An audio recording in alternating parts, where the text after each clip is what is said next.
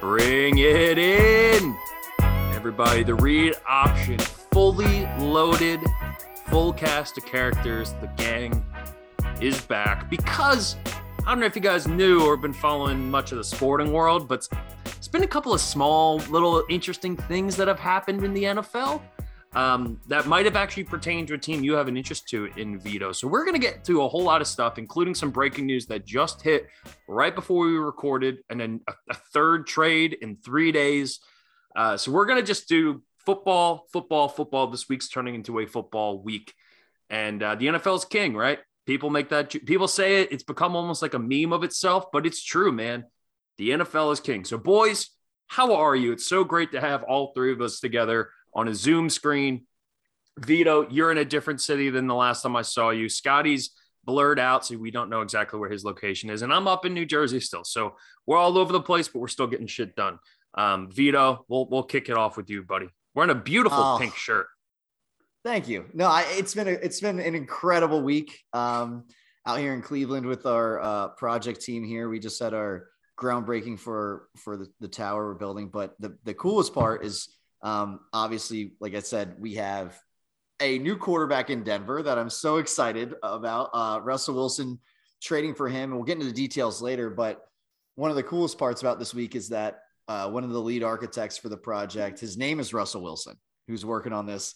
And shout out to you, Russ, because it's been a lot of fun. Big Russ. Welcome. Yeah, giving him bear hugs just the whole week as we're passing each other and in a meeting. I'm just like, thanks for joining the team, man. We love to have you. We're excited about what you're going to bring us. It's been a lot of fun to mess around with. And dude, what a way to just initiate himself or ingratiate himself and just like, no, you're always going to associate him with just wonderful things. Oh yeah. Oh, I know. And like, we'll see, if Russell throws some picks at the end of a game and be like, man, shouldn't have done that. Like it'll be on him, but no, it's really fun. It's vicarious. It was cool happening. The trade, when it got announced, I was like hosting the check-in for the entire team. So there's like 80 people or whatever it is. And I'm like up with a microphone, like being an MC, and my pocket is blowing out because everyone who knows, like, they're like, oh my God, you got Russell Wilson. And I'm looking at like Russ, and I'm just like, he's on my team. He doesn't know it yet. It was a lot of fun, man. So shout out to you, Russ. And I can't wait to keep making these jokes until you are sick of them. But I'm just so happy that the Broncos have a franchise quarterback, and our season doesn't depend on the arm of Drew Lock, even though I'm a fan of. It's just obviously in much better conditions with Russell Wilson's arm being, arm that we're going to trust in. I'd say, yeah. The thin air, man, those deep balls that Russ throws, getting your boy, you're going to see Russ to KJ Hamler and to Jerry Jeudy. Oh, it's going to be great. Like he could turn Jerry Jeudy into the guy that we all believe he can be. And then on top of it, Cortland Sutton and Tim Patrick are the number 1 and 2. And then Jeudy and Hamler. I mean, it sucks. We did trade Noah Fant for him. Yeah. But the thing that blows up for me was that I was like, well, this allows us to possibly draft my boy Grant Calcaterra somewhere in the mid draft there and get him on the squad. So we're definitely changing the dynamic of our team. I think we're there. We obviously we have a great line, a good line, and a great positions everywhere on the offensive side. On defense, we're good enough. Trading Shelby Harris actually on defense is going to be a little more impactful, I think, than people realize. He's really, really good in both the pass and run game. But yeah, hey, man, I will say this: no matter what happens, it was worth it because we now have an elite quarterback in the NFL, and that it's a quarterback league. So you could have traded another 2 players, another 2 picks. I would have been okay with it. This is without a doubt a win in my book. So it's been a great week. How you doing, Scotty? Oh man. I don't know if you've seen the calendar, but we are quickly approaching the vernal equinox, which is when the official start of spring. But boys, I think we're headed barreling towards a sports equinox. Baseball is back. Mm-hmm. Players Championship is on. NFL free agency is on. Conference NBA tournaments run is happening. The conference tournaments are going on in basketball. The NC2A tournament is right around the corner. Masters is only 3 weeks and away. Next month we'll be talking about the Masters and the NFL draft. So I am just on cloud nine. I think we've officially hit the point in the sports calendar, because there's always the post Super Bowl dip. And that first month when there's no football, you're like, all right, I'll start watching the NBA. And, you get a little news here and there.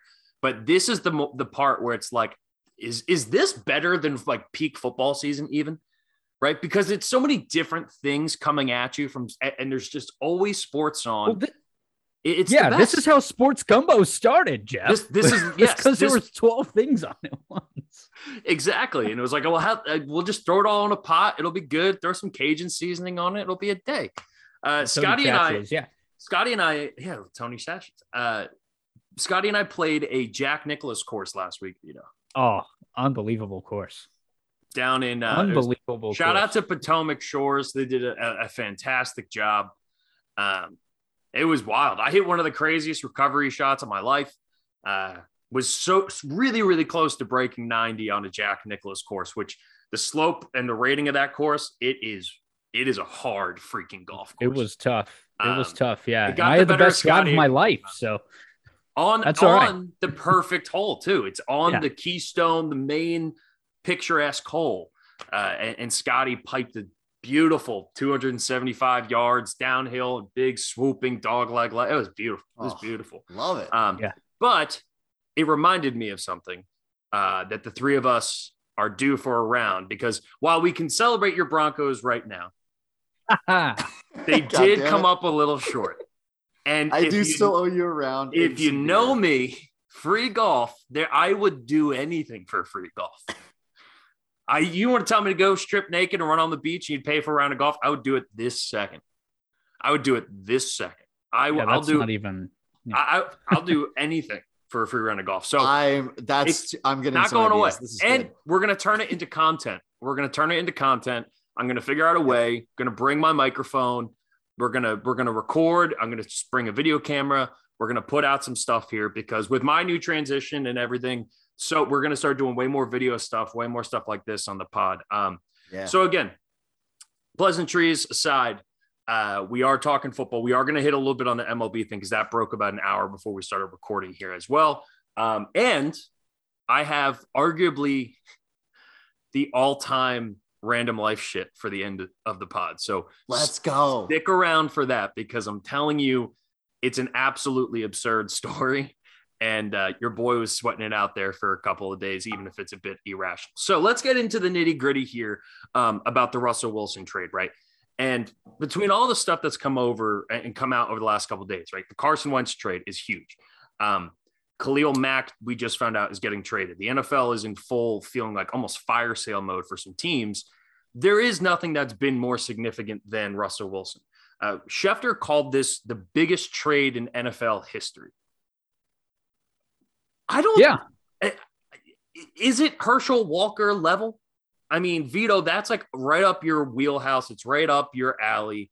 Obviously, it's an enormous deal. It's a very, very big deal. But is it at that level? Are we 100% sure? I think it's in the top tier, but I think it's a pretty wide tier, because I think what you're seeing, and when there are players that are younger that get traded for a lot, right? I still think that like the Ricky Williams trade, that was pretty wild. With the Saints and Mike Ditka. But there have been some big ones. Even you could even throw, like, honestly, I put it up there in terms of like when John Gruden was traded, which way back, and then he won a Super Bowl the next year, which the amount may have not been everything, and it was still a lot, but then to see the immediate success was great. You think about in recent history, obviously Stafford last year, does that have an effect on what the Broncos tried to do here? And what I say is that it's in that top tier of like, this is a big trade. When you talk about two players, right? Just to recap, Broncos gave up Drew Lock, Noah Fant, the tight end, Shelby Harris, defensive tackle, kind of defensive end in 4-3 sometimes, or in 3-4. And then 2 first-round picks, 2 second-round picks, and a 5th round pick. we received Russell Wilson and a 4th round pick. I love that. They're like, no. We'll give you a 5, give us a 4. That always happens in NFL trade and NBA Why? too.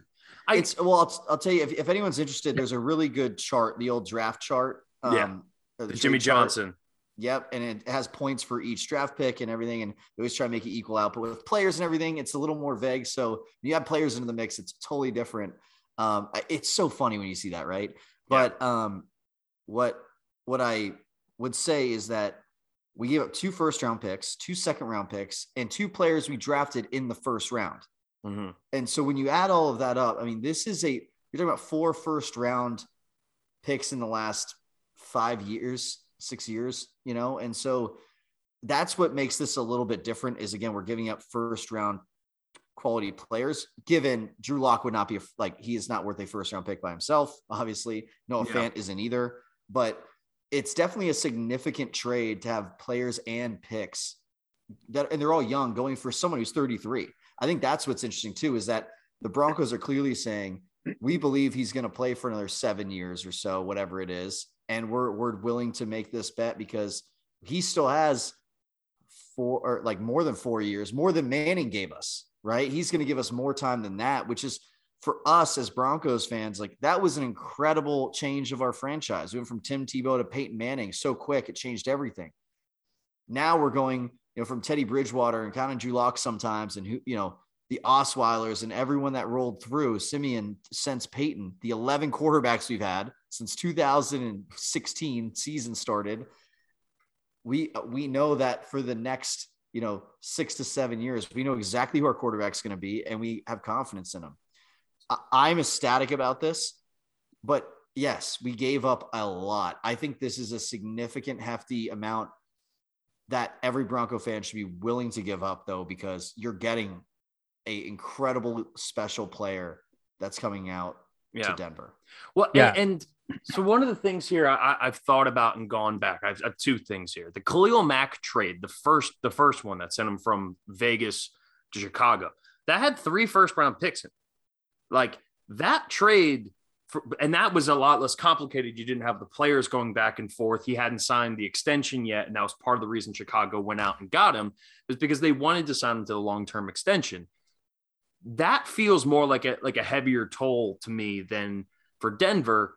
But I do still think probably the most undervalued thing in sports, at least from the way that fans talk about it, is a 2nd-round pick. 2nd-round picks and 3rd-round picks are what take teams that are trash to teams that win Super Bowls. Hitting on those picks is absolutely imperative to build teams. It's actually even though Howie Roseman sucks at drafting in the first round, he absolutely crushes the 2nd round, with the exception of J.J. Arcega-Whiteside. But hey, you're always going to hit on one. He's got an 80% hit rate in the 2nd round. So I'll take that.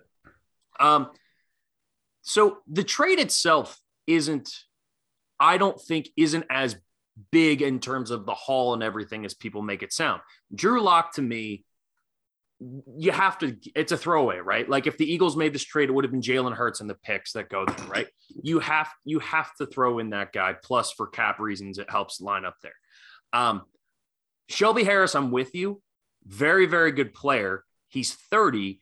And that's typically the downhill spot for most defensive linemen, right? He can be a productive player still, but for what you're going to have to pay him and everything. And even though he's a leader in that locker room too, he's very important to that defense. So you're losing that, but you're bringing in a guy who, from an integrity standpoint, is at the highest level in the league, and Russell Wilson in terms of a leader. Just look at DK Metcalf. He's the man of the year. He's got the patch. So I love DK Metcalf had an amazing post, because not only did Seattle trade Russell Wilson, but they cut Bobby Wagner, which is crazy considering he might be a top 5, top 10 linebacker in the history of the NFL. That dude is that good. And the other thing here is then the Noah Fant part of it, which for me, I'm not that high on Noah Fant. I really haven't been. I think his career has been pretty disappointing. However, you got to look at the quarterbacks he's played with too, and he hasn't. Yeah, I was going to say. Healthy. So I'll give him the benefit of the doubt there on that. The other thing that really got me thinking, and you actually touched on it there in a way, Vito, when you were talking. Remove Peyton and John Elway. How different really is the Broncos quarterback cycle over the last 20 years to what Cleveland's done, right? It's not a whole lot different. Now, Cleveland's got like 20 quarterbacks, right? So obviously they're on the heavier end of the spectrum. But Denver has not been able to figure out that position like basically since Elway to Manning, and then from Manning now to Russ. You had the Jay Cutler years. Jay Cutler was fine, but I think we all kind of knew what the ceiling was there on him. So he was a 2-pick, 2-interception guy through and through. Yeah, it's a good question where you're leading, because we've had these guys who we've drafted high come in. We traded up to get Jay Cutler in the draft. I'll never forget that. And that was huge. Before him, though, there are a couple guys here that I'm going to throw out. And if anyone remembers, it's great. The guy who took over for Elway was Brian Greasy, Bob Greasy's son. Brian Greasy, who calls games Monday night. Just left Monday night. Now on the Niners. Yeah, quarterback coach for the Niners. Sorry about that, Scott, by the way. I don't know why that happened, but I don't know. But he actually, for us, was he's the first poster I ever had of a football player. Brian Greasy poster. Fun fact. But he was the quarterback. Him and Clinton Portis is when I started watching football. They were our team. Then we traded Clinton Portis for my favorite player of all time, Champ Bailey. And we moved from Greasy, we went to Jake the Snake. Jake Plummer. Yep. And he led us to an AFC championship game. I think he was probably, of my childhood, like the best quarterback I had. And that was probably the guy, but we got him, he was in Arizona for a while. It's not like he spent his career with us. So it's a little different, right? And I would say we had some good quarterbacks. We actually had, at one point when Orton was on the Broncos, he ended up he was like 5th in yards. I remember that. And Brandon Lloyd was a receiver who was like a top 5 receiver in the NFL. It was crazy. Jay Cutler got hurt, right? And then that's how Kyle Orton started. It was the trade. We ended up doing that trade with the Bears, and that's how we ended up with Orton for. Well, yeah, Cutler. but before Orton, because Orton, he went in for Rex Grossman. That's what you're thinking. It was. Yeah. I knew Kyle Orton replaced somebody. We're getting deep. I like this. This is a fun memory lane trip. But no, you're absolutely right though. Like, so for us, we've had guys that we've had almost clips of their careers. But Broncos, which is a weird kind of thing, we're not a team now that I view in my lifetime. We haven't really drafted someone that's worked out. Yeah. Right? We've traded on the quarterback position. Since Elway. Since Elway, that was the last one. Again, Jake Plummer, like you brought up, traded. Peyton obviously was a free agent who came in, and now Russell Wilson. So it's a different dynamic, but I think the thing that always worried me is that, all right, you spend so many picks trying to figure out a quarterback position. You spend so many first-round picks here, there. It happened to us. I've seen us do it. You've seen so many teams do it. I love the fact that we're just trading for a proven commodity. I really do. This is a risk-adverse bet, and I'm all about this for the position that's the most important in the sport. Now, Scotty, I'm imagining as someone who's been personally victimized by the Seattle Seahawks and one Russell Wilson many times.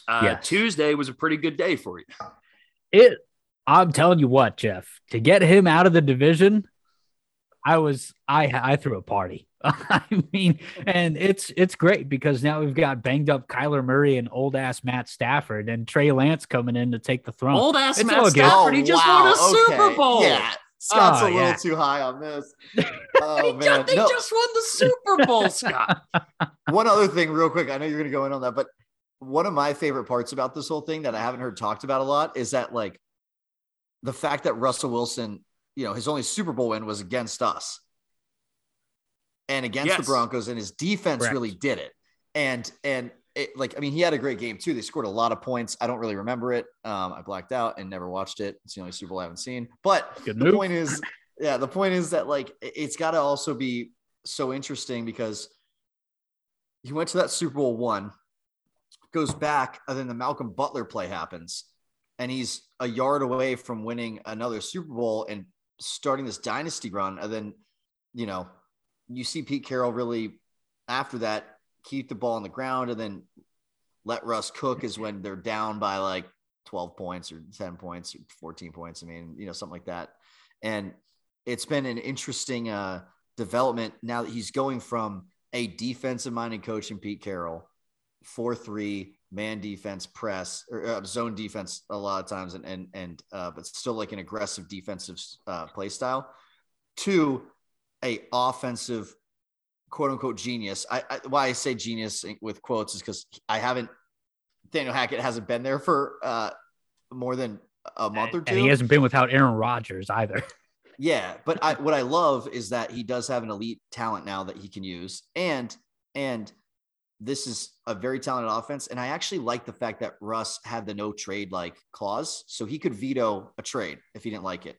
Yeah, and I heard this, and I forgot about this before the season. His agent came out and said, if you want to trade Russell to these 4 teams, we're okay with that. And like, I don't think we'd ever heard that ever in sports. Like it was the trade request without actually asking for a trade request, which was a really weak move. It was, and to name the teams. It was weird. It was strange. It was New Orleans, Dallas, Chicago, and Las Vegas. Those are the 4 teams that he said, I don't want to get traded, but if I did, this is why. Yeah, and so to go from that to like where he's at now, I'm glad it's all wrapped up, I guess, and he's here. So I'm just excited about that fact. But crazy journey for a year, you know? Yeah. Go ahead, Scotty. I feel like we're not letting you talk. It's all good, man. It's all good. It's Vito's QB now. Vito's QB1. So I don't know. I think to your point, Vito, I think the success of the Seahawks when they were on that run was the fact that they didn't have to worry about the offense. They let the defense do their thing, and Russell Wilson just put up points because he's that good. Now you put him on a team where you're going to have the same thing. That defense is elite. Like it's third elite. In yards, third in points last year. Yep. It's an elite defense. And thanks for the recommendation to draft them in fantasy, by the way. And it's an elite defense. And now Russell's not going to have to think. Now don't get it twisted on offense, right? Tyler Lockett is better than Jerry Jeudy. DK Metcalf is better than Cortland Sutton, right? So let's not overhype the oh my God, look at all the weapons that Russell Wilson has now. That's true to an extent. I think he has very good receivers, but a larger part of this pie is that now he doesn't have to worry about, our defense is not good enough to keep us in a game. We're going to be in a 18-point hole, 19-point hole that I'm going to have to do work and dig ourselves out of on offense. No, you don't have to worry about that anymore. You can just let it go, man. Let it fly. And you really want Russ to cook? Like, go ahead. Go do it. And I think that's the thing, like the line he's going to play behind, the running game we're going to have, and the fact that, like, I heard this, I was watching, obviously they're showing a lot of videos of Russell Wilson, and a lot of his best plays you watch, he's not taking a 5-step drop and throwing it, like hitting his back foot and releasing it, right? Yeah. He's not doing a 3-step drop and running. He's scrambling. He's running around extending plays. And I think it's going to be cool for him. Yeah, he had to. And I think what's cool for him here is that, like, with the amount of weapons, the 4th receiver being KJ Hamler, right? I think he's going to have the ability to drop back in a 3-step drop out of shotgun and release the ball and not have to do everything on his own. Just get the ball out, man. And that's what I'm excited for him in his career. So Russell Wilson is going to come in and be at bare minimum stable, right? I think at this point, if you're a fan of the NFL, you think of Russell Wilson, you think of stability. And you, for so many years, and with Pete Carroll and everything, and honestly, since the Patriots Super Bowl and the Malcolm Butler Super Bowl, it's been Marshawn Lynch and the Chris Carsons and Rashad Penny, all these guys, they run the ball and they're like, we got to let Russ cook. The last 2 years, guys, more importantly in 2021, now he missed a few games, right? He still ended up playing 14 games this year. He had the second or the third lowest amount of passing touchdowns he's ever had, which was 25. Every other major number for him was on the decline. Completion percentage, quarterback rating, average yards per attempt. The only number that was actually very, very good was the interceptions. And he tied for the least amount of sacks he's ever taken in a season, which definitely is a good thing. You figure he plays in those 2 or 3 extra games or whatever, that number probably gets a little bit higher, but not crazy. Scotty, what you were saying there, comparing, right, offensive weapons compared to who's going to have defense, the biggest one is the offensive line is marginally better in Denver than it is in Seattle. I still don't love Denver's offensive line. I think it's mid-tier, middle of the pack. And they're going to have a really tough time in filling some of those gaps without the draft picks that they just gave away. You make this trade when you think that bringing in Russell Wilson makes you a Super Bowl contender. And the more I've sat on it, I don't think this roster is built for a Super Bowl. I don't think they're there yet. However, the good news is, Vito, and I'm not trying to rain on your parade, my man. You'll say that. The reason I'm continually getting more down, but again, another reason to be optimistic is you were saying 7 or 8 years. I think you get a decade out of Russell Wilson. Russell Wilson has followed the LeBron James model. He spends over $1 million a year taking care of his body. The finger injury this year, which was a fluke thing, was the first injury he's ever had. I mean, I'm looking at his games and his career here. This is the first season ever that he's missed any games, and he still played in 14 of the 17 possible games. Every other year, up from 2012 to 2020, 16 games, every single year. So you're going to get a guy playoffs, and playoffs, and the winning and all that stuff's there too. Yeah. I've always said, for as amazing as Russell Wilson is as a talent, him, the person, has not and probably will not ever sit right with me. There's so much about him that feels super disingenuous. And yet everybody who knows him has been around the team say like, no, that's just how he is. He's just a different cat. He's just wired differently. You know, similar to like DeChambeau almost. He's got like that homeschool vibe to him, which isn't a bad thing. It's just different. And there have been reports, Sheil Kapadia from the Athletic wrote a story about this. I think Seattle was a lot more keen to get rid of him than we think, and then we ever really saw. When that report from his agent and all that stuff we were talking about, like, I don't want to trade, but if I did get traded, this is the team I want to go to. When that all came out, I think that really pissed off some people in Seattle. And when he had the finger issue, and remember he came back early and they got skunked one game. They put up 0 points. And it was the first time he'd been shut out in his career.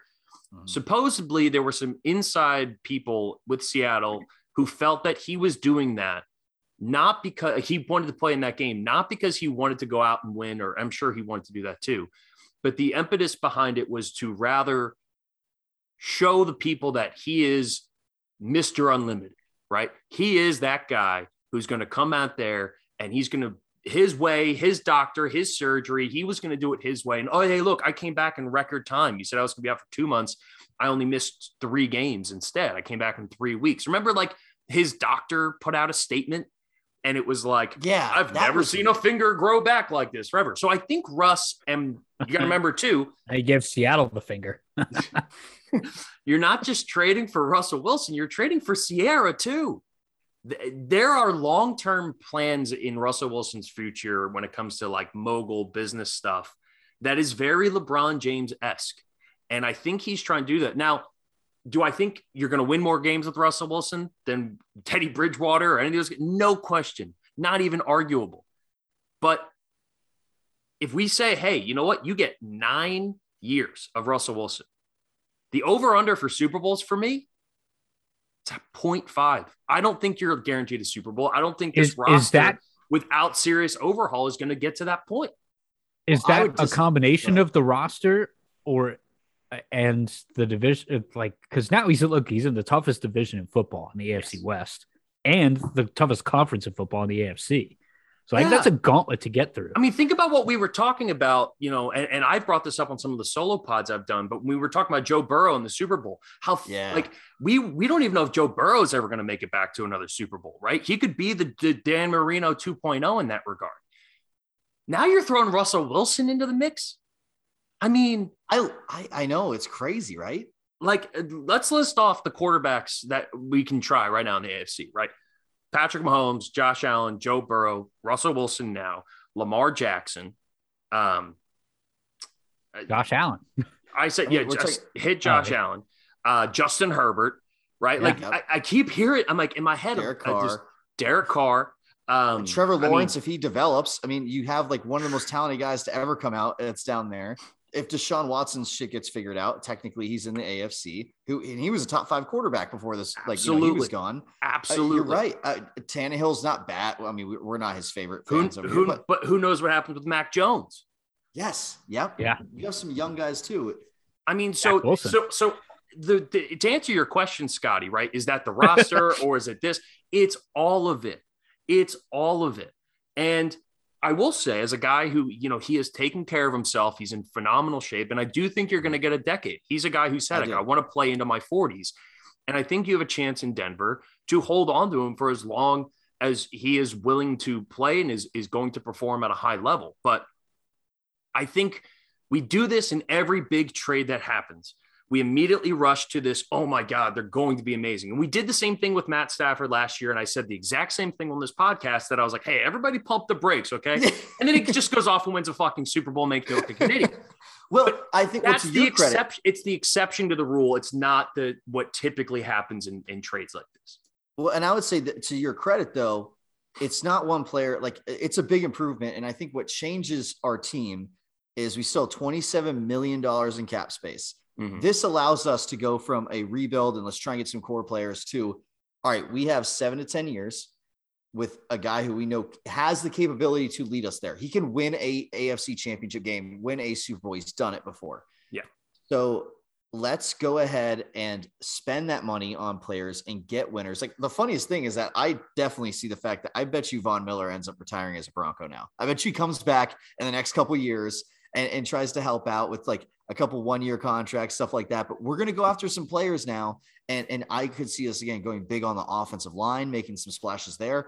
It's going to change how we draft. It's going to, when we do get to draft, but it's going to change the dynamic of the front office and their approach to how they're building this team.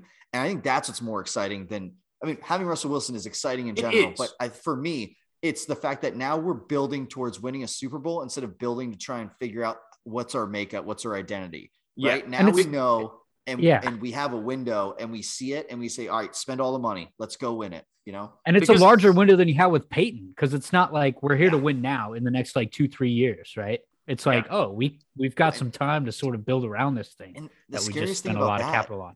When Peyton came in, we didn't know what his neck was like. Like it was a risk a little bit. This is like, I got to tell you, the feeling is a lot different. People, I think, forget how Peyton Manning even got to the Broncos in the first place. It wasn't a trade. He got cut. Yeah. He got released. And it was purely medical, and they had the first overall pick, and Andrew Luck was coming out, and so they knew what they were doing. But it wasn't like a trade. It wasn't a free agency. I guess technically it became a free agency thing. But it wasn't even like I think if Peyton had been healthy, he would have been. But his neck was so fucked up. And people were just willing to take the gamble that, like, yeah, it's Peyton Manning. I'm going to stick around. And again, for the record, you're 100% right. Russell Wilson goes to your team. You're excited. The only quarterback I was going to be willing to part with if the Eagles decided to make the trade for the first round picks and stuff as a fan would be for Russell Wilson for that exact same reason, because you're looking at a guy who's trying to do the Tom Brady thing. He's trying to play for as long as he can. And once his finger got straightened out the last couple of weeks of the season, he did look good. Like I got to give credit where credit is due. Right. But I'm a little bullish, or I'm not overly bullish on this trade until I see it and until we see everything come out, because it is just really hard to put a team together. It's going to be really hard for them to get out of the AFC. It's going to be really hard for them to get out of their own division. Who knows what happens with Derek Carr down the road? Right. You're going to play Patrick Mahomes and Justin Herbert 4 times a year in total. Yeah. And we always know anything crazy can happen in rivalry games, but for me, it's like, hey, let's just temper the expectations here. Because if I'm Russell Wilson, I don't think Denver and Philly are in that too far off here roster wise and stuff. I would have 10 times rather been going to the NFC. I would 10 times out of 10, I would rather go do that. Oh yeah. And that's why I love this move, though, is it's very confident. It's very much like, no, this is what we're going to do. We're going to win. And I'm saying this obviously because it's my team too. But if you're the Broncos, you got to do something, right? Because there's so much talent. You have to give yourself that chance at least. We were for sure going to have no matter what we did, there was no doubt that unless we got Aaron Rodgers or Russell Wilson, we were going to have the fourth best quarterback in our division. It doesn't matter what we did in free agency, anything. And now finally, we at least, in my opinion, I think we have the second. I know Herbert's on the come up, but he's got to still do a lot in terms of like his arm talent. I mean, he's a stronger arm. I love Russell's deep ball, though. I think everyone does in the NFL. It's but I love Justin Herbert's deep ball too. I mean, yeah, you do too. But I guess the point is that like no one's going to trade Justin Herbert. Somehow a guy with Russell Wilson's talent comes up, you take the chance because now we're not just like climbing uphill in the division all the time. We have a shot at winning some of these. I just want to mark this down. Jeff said pump the brakes almost a year to the day that Matthew Stafford got traded and they won the Super Bowl. So Vito, good luck. Congratulations on the Lombardi. I would love that. I did not apples to apples. The public is going to fade you, Jeff. The Rams were in a much, much better spot when they made the trade for Matthew Stafford from a roster standpoint than Denver is. So I get what you're saying. It's a joke, whatever. But to that point, there's this other thing that's in the back of my head. Now, I don't have inside sourcing, right? I don't with the Broncos, the NFL. I have a few things in the NFL I can pull, but for the most part, this isn't sourced or anything. But I do wonder how hastily thrown together this might have been, right? Because we've heard the rumblings with Denver and the quarterback for a long time. But if you're making that move for Russell Wilson, you're telling yourself we can win a Super Bowl right now. And go ahead. Okay, maybe not. Maybe you can say, hey, we at least get a little bit longer of a leash. Yeah, 5-7 years. Yeah. It makes the Von Miller trade seem weird. If they knew they were either going after Russell Wilson or Aaron Rodgers, and maybe it was like, hey, we need to get some draft compensation back because we know we're going to have to get a shit up to get one of these guys. But I still think I would rather have Von Miller. And we saw how fucking good he was during the Rams Super Bowl run. And again, I think you're going to get him back. Truthfully. Which they might, but at that point, we're talking about probably two. I guess he could go sign with them right now. Hey, just rented you out to win a Super Bowl and then you come back. That'd be a baller move on Von Miller's part. But after the goodbye and everything, like I don't see that happening right away. So I just think there's a lot we don't know about the inside stuff with Denver that I'm like, where was the mindset? How close do they think they are right now? Obviously they were like a 7-10 team this year. Is that what they finished at? Russell Wilson's probably good for 3-4 wins just on his own. Yeah. And you get Russell Wilson, you're absolutely excited about it, and you should be, and I'm happy for you. And I would love to sit here and be like, this time next year and say, holy shit, I was wrong 2 years in a row, and this happened, and they go off and win a Super Bowl. I'm just saying, let's pump the brakes a little bit. He's coming off of statistically his worst season since he won the Super Bowl and was in the Super Bowl. But the season before was his best season too. So, I guess we'll see what happens. I'm very intrigued too to see what the offensive design is. Yeah, me too. And I think because when Russ was cooking, when it was let Russ cook, he cooked for a month, and then that shit nosedived real hard. And the Seahawks had to go back to that ground and pound style that everybody was frustrated about. But the let Russ cook movement, it died pretty quick, and it was electric for the first month in 2020. But then it nosedived pretty quickly. So yeah, the one thing to your point about the organization, the other thing, Joe Ellis, who's kind of in charge right now, and George Patton, the GM. Yeah. Joe Ellis, again, is like acting basically in charge of the franchise because the team is for sale. It is actively for sale. So that's another excellent point. This is we've always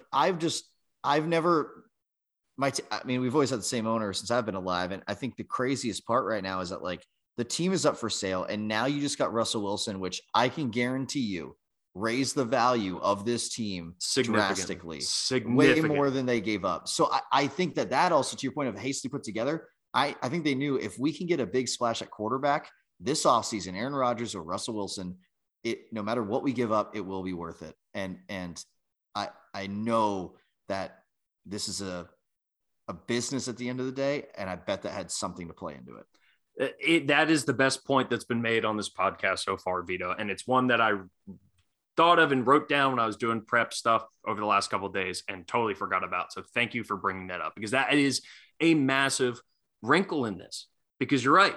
You could be talking about $100 million difference, if not more. Easily. Yeah. Which is crazy, right? Like I think that's your starting point from a marketability standpoint for TV, all of that stuff.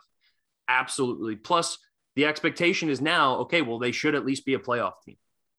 They almost have to be a playoff team. Yeah. I agree. And it's a big deal. I think if there's one thing we can all agree on here about this, A, definitely exciting and awesome, and I'm happy for you. And B, I really hope we don't have any more Paxton Lynches. I hope we've crossed out the Paxton Lynch phase for the Broncos, and that we can give them some stability here over the next couple of years. No offense to my man Paxton Lynch. Shout out to his days at, what was it, Memphis? Is that where he was playing? I think so. Yeah. Paxton, 6'7", 6'8", tall dude. Paxton fucking Lynch, man. All right. Let's take a quick break. That was a long first segment, but honestly, we could just do a full hour on this alone. And we wouldn't run out of stuff to talk about, because there are that many things, but we have other important news to hit on. So we're going to take a quick break and come back, hit on the other trades and releases that we've seen in the NFL here over the last few days. For the longtime listeners of the Read Option Pod, I have a very bizarre relationship with Carson Wentz. And I have these ties. Obviously, loved the dude. I once called him a combination of Josh Allen and Tom Brady. That is a real thing I said on national radio. That's an actual thing. If I really wanted to, which I'm not going to do because it would take way too much time to pinpoint exactly when I said it, I could go back and find myself saying that. Clearly, that has not aged well. And neither has Carson Wentz's career or prospects here in the NFL, as he's now, for the second year in a row, getting traded from the coach that was going to save him from a really respected franchise. And now he gets to go play with Dan Snyder. And Dan Snyder's a real piece of shit, but I do think at least Carson will have some, we'll say, political beliefs that maybe coincide there with one Mr. Snyder. So who knows? Maybe Washington turns out great. Maybe it ends up being a great decision. The first thought I had, though, when I heard about this, we obviously are going to play them twice a year. As I say we, but the Eagles are going to play them twice a year. Yeah. What is the reaction from Philly fans going to be? Because as we're sitting here, we're getting ready for Ben Simmons, who is going to be sitting on the sidelines for the Sixers-Nets game tonight, and he is going to absolutely get eviscerated. And there's still people in Philly who hold anger towards Carson Wentz, which I don't think is necessarily fair. Plus, the dude helped win a Super Bowl, but it was a very unceremonious exit, and he definitely burned some bridges on his way out. So how do you guys you live in Philly, Vito, at least half the time. All three of us, I grew up there. We all have ties to Philly. What's the reaction going to be when Carson Wentz plays at the Link for the first time? I think it's going to be a solid booing. No, I think it'll be 50-50. There'll be the Sounds fans who are like, hey, you got us where we needed to go. You helped us on the track to win a Super Bowl. We traded you away and you gave us 3 draft picks. So thanks, I guess. Uh-huh. But now you're playing for the rival, so screw you. And then there's the other 50 who are not as locked in, who are kind of like, now you're playing for Washington? I hate this guy. I think we're going to see booing and cheering, like you said. But here's how it's going to go down in my mind. He runs out, they're going to boo the shit out of him, and he knows it, and it's going to be kind of like a loving boo, like, fuck you, but you know that's what we do, and we're from Philly, and you get it. And then I bet what'll happen is if he throws a pick or does anything like that, they're going to go off. Fans are going to cheer so hard. I feel like they're going to be like assholes about cheering, like Philly. Only Philly would. It's going to be beautiful, if he throws a pick. Well, it's what's going to. I think that would be the most fun, right? You play them twice anyway, once at home every year, which is great because, like, the other thing is we always talked about Washington just needed a quarterback, right? And like Heineke was good. Like he had good games, I should say, and showed an athletic prowess, and the defense wasn't what we thought it would be, but all of that mixed around. The point is, I think he'll be there a little longer than 1 year, but I thought the same thing about Indy. So who the hell knows? What do you think, Jeff? What do you think the reaction is going to be when he rolls up a Broad Street and hits the stadium over there and walks out on the turf? It might be wishful thinking, but I think it's just going to be mainly positive. I really do. I think Philly fans are going to pity him. I think it's going to be we do love the guy because the Eagles don't win a Super Bowl that year without Carson Wentz. Because if they're not the number 1 overall seed and they don't get the home field advantage for the playoffs, there's no way they're winning all of those games with Nick Foles. It's not happening. So Carson Wentz, I think, is going to, for the most part, get a very, I think it's going to be positive, but it's also going to be oh, sweetie, I'm so sorry. Oh, it's okay. Remember that time you almost won the MVP and then that other guy won the Super Bowl and then we built the statue of the other guy and your old coach outside and it wasn't you? Yeah, that was fun, wasn't it? But it's okay. You look great. You look so good. It's good. I think it's going to be that type of energy. Like a reunion type vibe. Yeah, a little bit, but like it's like the high school reunion, but like Philly fans are going to be the assholes who like make $500K a year and they're like, oh, so you're still working and staying in town? Like, oh, that's great. Like I think it's going to be that kind of energy. But I also think for the most part, and I've actually never talked about this guy on this podcast, but if you follow the NFL, you probably have heard of Gio, who is a Eagles super fan. And he's a kid who's dealt with an insane amount of medical health issues his whole life. His idol, which was the first thing that really put him on the map, is Carson Wentz. He met Carson Wentz and had started crying, and he was in a wheelchair. And it was this beautiful, awesome story. And it turned into a whole really awesome dynamic. And I think, honestly, Gio is like half the reason Philly fans are going to be nice. I just think they're really like, good point. I just think they look at him and because look, Philly fans get a lot of shit, but at the end of the day, they love football and sports and their teams more than any other city. It means more. And so I think they have the capability of having the sentimental side. So that's my prediction. However, all that stuff aside, go ahead. Yeah. On that note, Gio was wearing a Carson Wentz jersey. I don't know if anyone saw this. He was at the Combine. And he went up in the booth with Rich Eisen and he was hilarious. And they're like, did you have any notes for Howie? And he's like, Howie, for the love of God, get us a linebacker. It was like the most Philly little kid. I loved it, man. And he was wearing a Indy Carson Wentz jersey. He's like, the Combine's in Indy. And anyway, that kid, first of all, is great. And second of all, great point there because everyone loves him, man. If you heard a story, you see him talk, he is a well-spoken kid. Yeah, it's incredible. He has a podcast. He's Gio the Sports Podcast. Honestly, I mean, he's gotten way better guests than we've ever gotten. I mean, he and Chris Long are buds. I mean, he's gotten Jalen Hurts. He's gotten all the Eagles on him. Now it's interesting. He actually just moved to Indianapolis. His family did. I know way too much about this kid's life, but he and his family just moved to Indianapolis. So that was part of the reason why they were able to get him up into the booth for the Combine, which I saw, and that was awesome. So Gio, we love you, man. Gio the Sports Podcast. So you can find him out there on Twitter and social media because that kid is a fucking badass and has fought through some shit that none of us can even remotely comprehend.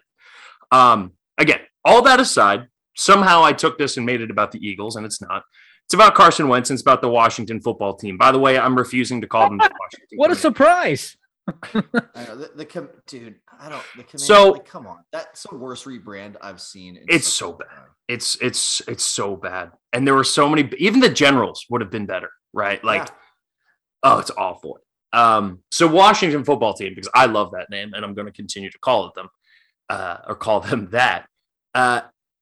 Just straight up here, are they better off with Carson Wentz more so than Taylor Heineke? Because I don't think so. They're the same player. Carson Wentz is just bigger and stronger, but they do the exact same shit. And at least Taylor Heineke is likable and doesn't come with a $28 million cap hit. That's the difference right there is why are you taking on the contract? Like, that's the thing for me. they must believe in him, or maybe it's something with Ron Rivera where he's like, that's what we need, like his style. I don't know. I don't get it. I don't love this move by Washington. I love it by Indy. Mm-hmm. You know what I mean? But the other thing is that it just resets it's clearly like he is a guy now who is a journeyman quarterback. He went from a franchise quarterback to a journeyman quarterback very quickly. And he's going to start, I feel like, in a lot of places in his career. But I don't think he'll be at any other franchise for more than like 3-4 years. And I that's my take on it. So I don't think I agree. Better. I think they're different. And if the defense rebounds, I bet what will happen is they'll win more games and people will say it's him, and it won't be. That is so Washington. No, but like for the player comp, like I'd almost rather have Heineke. Heineke had he completed 65% of passes, had 20 touchdowns and 15 starts last season. Why would you give up on developing that further and bringing in a guy who had, like, you look at the numbers, like, right, Carson Wentz only had, like, his touchdown to interception ratio is ridiculous. But then you look at the way that he did it. Those interceptions are the worst decisions I've ever seen on a football field. And so that's what you're bringing in. And your weapons are McLaurin, Logan Thomas, Antonio Gibson, and Curtis Samuel. Okay. I mean, an upgrade from Indy's weapons. Yeah. Well, I mean, Michael Pittman Jr. I don't think there's a huge gap between Michael Pittman Jr. and Terry McLaurin. I think Michael Pittman Jr. is a very, very good wide receiver. Yeah. And Terry McLaurin took a step back this year. He just, in every statistic he did, which, you know, part of that's quarterback play and stuff too. But like, who was Washington's quarterback before? Right. Like before Taylor Heineke. Right. It's like, we're not talking about marginal differences, or we're talking about marginal differences here, not enormous differences in the quality of the quarterbacks that, you know, we've seen. I think you're at the exact same spot here. However, there is more upside still with Carson Wentz. I do believe that the talent and the size and the athleticism and all that stuff is still there. But you're attacking on injury concerns. You're attacking on the massive contract. Got to remember here too, guys, he didn't throw a road interception all season until week 18 when they lost that game to Jacksonville. Carson Wentz made improvements. He actually did get better.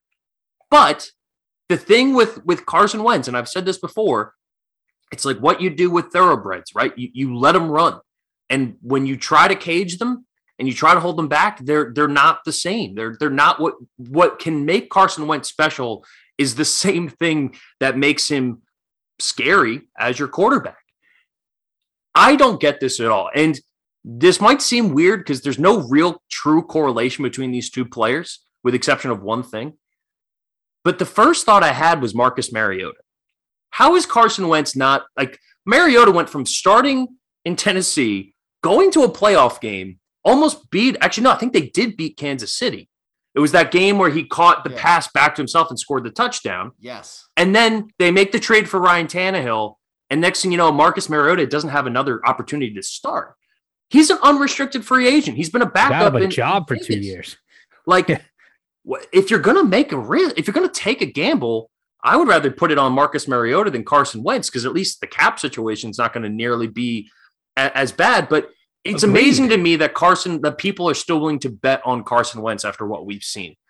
The thing to me is, and that's absolutely correct, right? And it's one of the biggest problems I have with the statement that Washington put out after they made this trade. What was it? It was that you vetted the entire NFL and the free agent landscape. Well, they have to say that. Landed on Carson Wentz. Get out of here. You're telling me you went through Mariota, the example you brought up, and I'll bring up my guy. Jimmy Garoppolo. Jimmy G. Yeah. Hello. Yeah, absolutely. I was sitting there when that trade went down with Russell Wilson, and I was like, this is a dream scenario for the 49ers. We get Russell Wilson out of the division, and Washington's going to overpay for Jimmy Garoppolo. Like, perfect. And they landed on Carson Wentz the next day, and I was like, why? The trade itself, I don't think makes sense. And I don't think going to Washington in that organization, and even though I love Ron Rivera, let's be real. Ron Rivera has no history of developing a quarterback. I like Cam Newton. Cam Newton is one of the most electric guys. His MVP season, all that stuff is very accurate and very true about Cam. He was never a developed, like he was never. What the thing that made Cam Newton special was not his quarterbacking skills. It was his athleticism and his ability to overpower games. And I'm not trying to minimize how smart and intelligent Cam Newton is, because that's something we often do with black quarterbacks.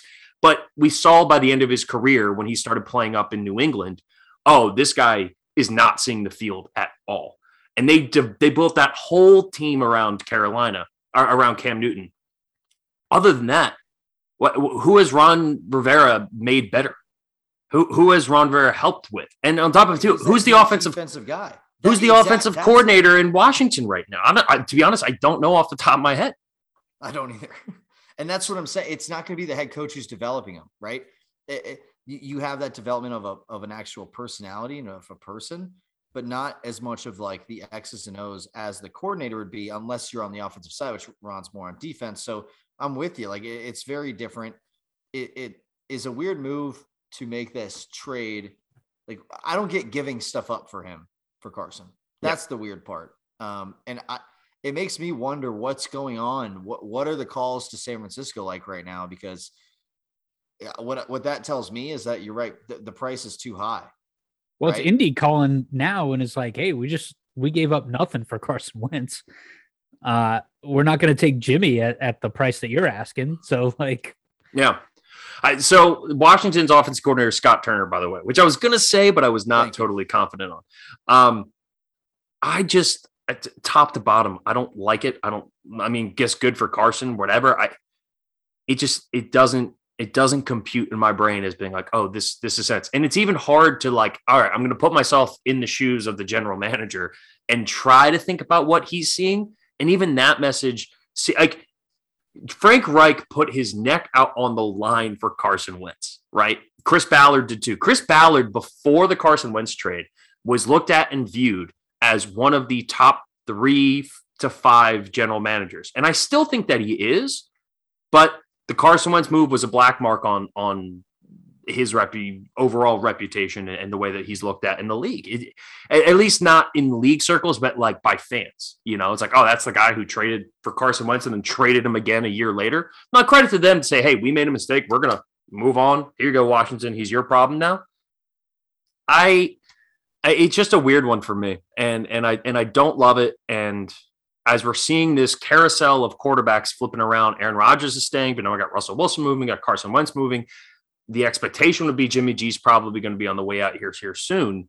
It just didn't. I think this is a big mistake. And ultimately, it's probably going to cost Ron Rivera his job if it doesn't work out, which is unfair because he's the one stable thing that franchise has. Yeah. It's funny. I was texting a couple of my buddies yesterday about the Washington football team. You remember that scene in the original Star Wars with the hologram of Princess Leia saying, help me, Obi-Wan. Obi-Wan, you're my only hope. This move to me just screams Dan Snyder going in that hologram saying, help me, Jeff Bezos. You're my only hope. And so Carson, best of luck, man. The schedule hasn't come out yet, but I'd imagine that first game in Philly is going to be, it might be week 1. And honestly, it legitimately might be week 1. The Eagles often play the Washington whatevers. That should have been the name. Yeah. Oh, that's a good. I like that. The Commandos or the Washington whatevers. We'll put out a Twitter poll. So the other big trade that went down before we hit on some of the releases and stuff too, because the free agency pool has gotten even bigger and there's a lot of good names out there, is this Khalil Mack trade. Khalil Mack in 2020 was PFF's, so this is 2 years ago, but it was PFF's number 1 rated defensive player. Just 2 years, just 2020, while pandemic was going on. Aaron Donald? Right? Yeah, according to PFF, right? But they have all their advanced metrics and shit that values it. So it's obviously different. He had somewhat of a down year. He got injured, ended up sitting out basically the entire second half of the year. If he is 85%, if he's, what he is, but I still think he's not at his peak, but he's pretty damn close to it. That defensive line in LA is horrifying. Joey Bosa and Khalil Mack. Good luck. Yeah. Good fucking luck. You got Derwin James. I mean, Asante Samuel Jr. I mean, what was the one thing we talked about the Chargers all year, right? They couldn't stop the run, and the defensive line, even though Joey Bosa could, he was just getting double teamed. They couldn't generate the pressure, and they were getting lit up. I don't think quarterbacks are going to have time to throw the football against this new front. Yeah. One of them, you got to let one of them go. One of them is going to get one-on-one. I mean, that's insane. The fact that you're either going to have to commit one of your 5 eligibles to these dudes to double team both, or you are going to have either Joey Bosa or Khalil Mack in a one-on-one, and those guys eat offensive linemen alive. Like, this is going to be such an amazing upgrade for LA. And with Herbert coming up, and he's still, Khalil Mack has some time left on him. Bosa's young. I mean, it's a big move that didn't cost that much. I'm just surprised at what they give up, a 2. Well, I just pulled it up here, but my internet was getting bad. I can pull up Schefter's tweet. Compensation update. The Chargers are expected to send a 2022 second round pick and a 2023 sixth round pick. Oh, that's a steal. That's an absolute steal. Now they're taking on his contract, which at the time was the highest contract for any $141 million contract. It's a huge contract. Yeah. And I do have to double check. We said just some due diligence here. We said in the opening segment, 3 first-round picks, the first trade for him. It was actually 2 first-round picks, and then I think it was a 6th and then a 3rd as well. So 4 picks in total, 2 first-rounders. But again, you compare that to what the Russell Wilson trade is, including the players. It ends up being, obviously, Russell Wilson was a bigger package. I'd be interested to know what those 2 first-rounders at least became. Like, what were those picks that it was Josh Jacobs. It was Josh Jacobs and the cornerback who they just released this past season who never quite worked out. There was that draft where the Raiders had 3 first-round picks. It was in 2019, and it was Henry Ruggs. We know how that turned out. It was Josh Jacobs. Actually, no, now I'm confusing drafts. Because they had 2 years in a row. One, they had 3, and then next year they had 2. But all in all, it was like Clelin Ferrell. It was that draft where they took Clelin Ferrell 4th overall, which is still, I think, one of the dumbest draft picks I've ever seen. Nice guy, decent player. But he was like the 5th or 6th ranked defensive lineman coming out, and they took him at 4. It was Alabama. Well, he was Clemson. It was right after Clemson won the Natty with Trevor Lawrence. So I guess that would have been 2019 draft. Like I said, this is a nightmare if you are Kansas City, right? It goes right back into that mold, and it's interesting. Think about what Buffalo did, right? We've talked about this on the pod too. Buffalo built their entire team around beating Kansas City, and they invested so much on the defensive line, right? The Ed Oliver picks and the kid, Greg Rousseau, right? They drafted last year in the first round, and he's got all of these defensive linemen. And the Chargers are like, hey, you know what? That actually worked pretty good because you beat the shit out of the Chiefs in the regular season, Buffalo, and then you arguably could have or should have won if you had gotten a chance in overtime against Kansas City. So I think it's a really, really smart move, and they have some cap space. They also were able to get a 3-year deal done with Mike Williams. I've said it a lot on this pod, man. The Chargers are my West Coast. They're my AFC team. I'm all in on the LA Chargers. I think right now, obviously we have draft and free agency, so making a prediction now is really dumb. But as it stands, I think they're as good as anybody else in the AFC. I really, really do. I mean, they had the best draft. A bold strategy, Cotton. Yeah, they had the best draft. Hindsight. I said it the day after the draft. I said Asante Samuel Jr. and Rashawn Slater, both were home runs. They were my pick that I thought they won the draft, and it turned out right. I mean, what other rookie combinations were better? Rashawn Slater was the #1 ranked rookie in every advanced metrics from PFF. And Rashawn Slater played better than Penei Sewell, who we all said was on the the O-line? generational off. Yeah, he was higher than Penei More Sewell. than Oh yeah. Mhm. who's the guy I'm thinking Wait, of did he from make the Kansas Pro City, Bowl? the center? Creed Humphrey. Creed Humphrey, thank you. Yeah. No, he was high. Creed Humphrey was like right under him, and then it was Penei Sewell. But yeah, and he was a top 10 rated tackle too, out of all of the NFL. So you get that. You get your lockdown corner on the outside, who was playing fantastic before he got banged up. They already have good pieces. Now you're adding Khalil Mack. That defense is getting better, and we all fell in love with Justin Herbert this past year. Every single one of us, and they're just going to continue to get better. I love it. Home run.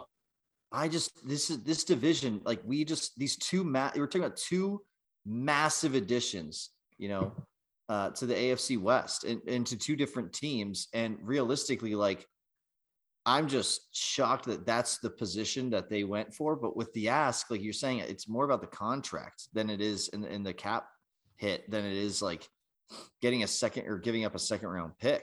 It's basically like you gave up money and a pick, right? Mm-hmm. And what's crazy about that is you already have a young guy in Bosa that's on his rookie contract still, right? That no, they extended him. It was like 100 million, somewhere in that ballpark. Mind. So now you have all your money on the defensive line. I thought it was going to be better at that point, but my point was going to be you're going to have to re-sign Bosa. If they already did, the point stands. You have a lot of money tied up there. You're going to have a huge contract coming up for Herbert whenever he finally gets off his deal in the next year or two. And you just extended Williams. You're going to have to do it with Derwin James and Asante Samuel Jr. at the same time. It's good talent. They're not going to be able to keep everybody, but that with Russell going to Denver and obviously Kansas City being Kansas City, if the Raiders, it doesn't even matter if they're stable as an organization. They're no match for these teams, I feel like now. And they went from, actually doing well last year and being one of the best pass offenses to right now, I think they're the fourth best team in the division. Isn't that wild? Crazy. Yeah. That's wild. They made the playoffs and they're the fourth best team in the division right now. Get this too. The Chargers right now. And part of the reason another reason I love this trade, they gave up less than what the Rams did for Von Miller. Von Miller was a second and a third. This is a second and a sixth. And on top of that, Von Miller was on an expiring contract. Khalil Mack still has 3 more years left on his deal. It's a hefty cap hit. It's going to be $17.75 million this year, 22.9, and then 23.25. But as we've learned with teams like the Saints, the Eagles, even cap stuff, like they've gotten so good at being able to manipulate the cap. If you figure, hey, we can get 4 years out of Khalil Mack, then you add the extra extension onto it, you rework the money, you pay some of it into a signing bonus, and all of a sudden that cap hit is like you're paying $10 million for Khalil Mack, and you paid less. And no shot against Von Miller. He was great. I would rather have Khalil Mack right now than Von Miller. Yeah. I mean, he's years younger. Yeah. He hasn't had the same injuries in terms of the long-term injury. But I also do 100% believe that Khalil Mack going to LA and to the division that drafted him too, like Carson Wentz goes back to the NFC East. When Khalil Mack goes to play the Raiders, that's going to be a show. Yeah. That is going to be an absolute show in their new stadium. And it's a shame that's not in Oakland though. I would have loved that. To see the Oakland fans, that would have been. But again, I think Oakland fans hated. Remember, the whole reason they couldn't keep Khalil Mack is because Mark Davis literally didn't have the money. Like he didn't have the liquid assets in order to afford to pay the $141 million contract that was coming down the pipe for Khalil Mack. Classic Oakland. Yeah, right. I mean, that's right up there. Right now, of course, they moved the team, blah blah blah, and now he gets a little bit more of that cash back, so that they can be a little bit bigger. But at the time, we didn't know if they were moving. They were still trying to get a stadium built. There was all this stuff, and now Khalil Mack walked away. So I think most Raiders fans, they hated the fact that they traded him because he was kind of a perfect Raider, like quiet, nasty, hard-nosed. Yeah, like nasty on the field. Yeah. He was that dude. I think it's an absolute home run. And all I'm saying is I would hate to be an AFC West quarterback other than Justin Herbert. or Russell Wilson. Oh, yeah. Or, maybe this guy named Holmes. It's yeah. I mean, look, but think about this too, right? Project the AFC West out here for the next couple of years. Yeah. Roster position. I think the Chargers are going to come in and be able to compete for a Super Bowl immediately next year. I think with what they will continue to add in free agency, another year of Herbert, right, and what they can do in the draft. So you figure the future is now. The future is now, I think, for Denver for the most part. Though again, we talked about it earlier. I think the roster's building.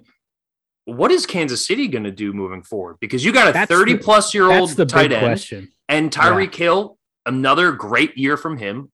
We all agree how awesome Tyreek Hill is, but those guys are on the back end, and they're going to have to that extension, that $450 million extension that Patrick Mahomes signed last year, that kicks in starting this season. Handcuffing them. It's going to handcuff him, and who knows how long Andy Reid's going to be there either. Mm-hmm. Listen, this is a win-win for the Chargers at this point in this season or the next 2-3 seasons.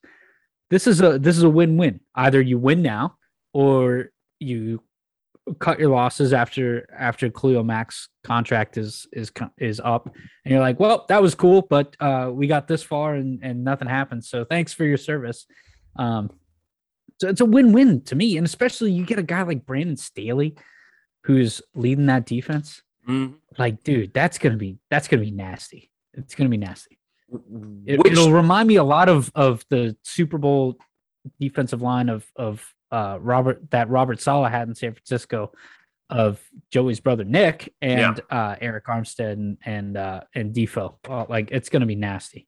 Yeah, and they still have to address linebacker. Like, there's still a lot of holes that the Chargers need to fill here. So it's not complete. But this is the move you make with the prove. Like, we know Justin Herbert's a stud.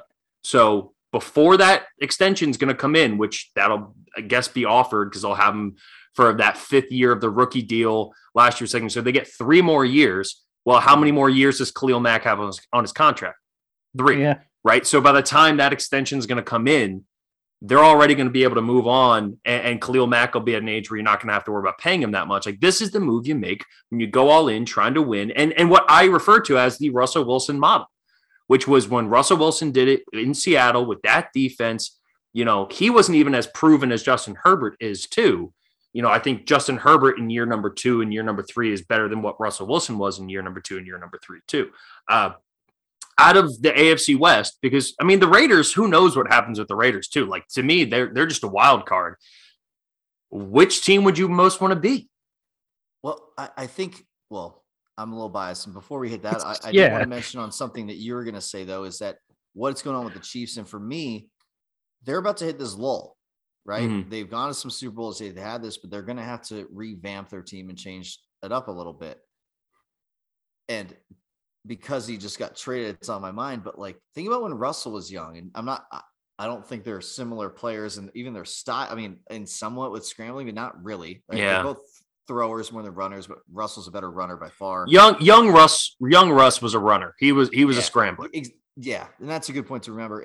I guess the point is that they went to these Super Bowls early. They had great teams around them, but Mahomes really led them there, and they won one, they lost one, and then Russell hasn't been back, and he's been good, but he hasn't been back. And I'm wondering, is this the time where the Chiefs cool off, the NFL catches up to them?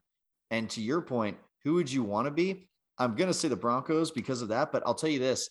I think I'd rather be the Broncos or the Chargers before I'd pick the Chiefs, which is I'm just shocked to say that out loud. That's what's crazy. Regret that, right? Because you're saying it's Patrick Mahomes. It's fucking Patrick Mahomes.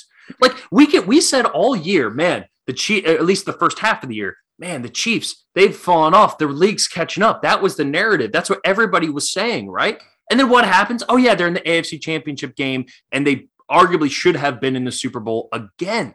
So we can say all of this and be like, oh yeah, well, their time's running out. It's like, they haven't proved to us otherwise that they're not going to be there again, because it's still 4 straight AFC Championship games for Patrick Mahomes. And that's where it's like, it might even be the Golden State effect, where it's like, we just want to see a new team. And so we're like, yeah, it's Denver. It's this. But at the end of the day, we go get KD. Yeah. The AFC West champions are most likely the Chiefs. And I would argue though that I personally think Denver and the Chargers are a very good place to make the playoffs, and I would be shocked if they didn't. And I love the fact that now we have the 7th team in each division going to the playoffs the last couple of years. I mean, yeah, how perfectly did that line up for the NFL, right? People were criticizing that all, before, like this year even, right? They're like, oh, we don't need the 7. Yeah. Who wants to see the Eagles in the playoffs? And who was the other? Was it the Raiders? They were the other ones that were the 7 seed. I'm like, no, give me that now, especially with what the AFC is looking like. Scotty, which team would you most want to be, GM, coach, whatever for, or fan of in the AFC West? Well, I can't do in LA, but that's not the reason I'm doing this. I have spent too many weeks of my life watching Russell Wilson do his thing. I'd much rather be Denver in the defensive situation that they find themselves in with the way that Russell Wilson plays. I think he's going to elevate those guys that we talked about earlier, the Cortland Suttons, the Jerry Judys. And I think Jerry, if you're looking for fantasy this year, and I'll do a little preview maybe, but when we definitely do our previews of the season, Jerry Jeudy's going to be a guy to watch, I think, especially with Russell Wilson. So I'd rather be the Broncos in that situation right now. I have the Broncos 3rd, but not because I think they're that far behind. I think it's almost impossible here to try to do this, which is why I asked the question. It's splitting hairs at this point. Yeah. I would have still the Chiefs first. I would. And then right behind them, I'll have the Chargers, because whenever Andy Reid moves on, it feels like Eric Bieniemy is going to take over. So I think there'll be some continuity there. I do think the Chiefs will be fine. And I think they have an opportunity, when you finish in the back end of the first round, people often say like, oh, that's the worst place to be, right? Because you're never going to be up at the top. I disagree. I that's think where you get the best value.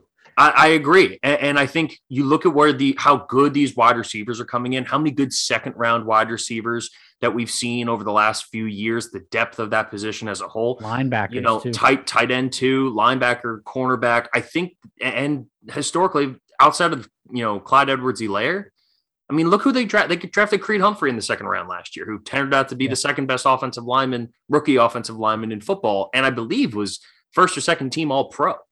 So you're getting, absolute value in the back end. And yeah, is it going to be hard to replace that productivity? Sure. But what I saw out of Patrick Mahomes this year in this Chiefs team was that the tide turned against them for the first time in this run. And Patrick Mahomes said, cool, you want to doubt us? Watch us go back to the AFC Championship game. Yeah, did we get lucky because of overtime rules? Sure. But happened the way it happened, and we were there. Where the ball drops. And it wasn't Patrick Mahomes' fault that they lost that AFC Championship game to Cincinnati. That was not on Mahomes. Nope. Mahomes in the second half fell off, and there's been some reports and rumblings that he was concussed in the first half, and they threw him out there to play anyway. So who knows if that's played into this at all. But I'm taking the guy I've seen to do it, and then right behind him, 1A, 1B, 1C is how I look at those 3, because I love what Denver's going to have with Russell Wilson. I love the defense. I just think the offense is going to take some time to develop. And we all know how much I love the Chargers. I love Justin Herbert, and I love Brandon Staley. And I think that team's going to be fantastic next year.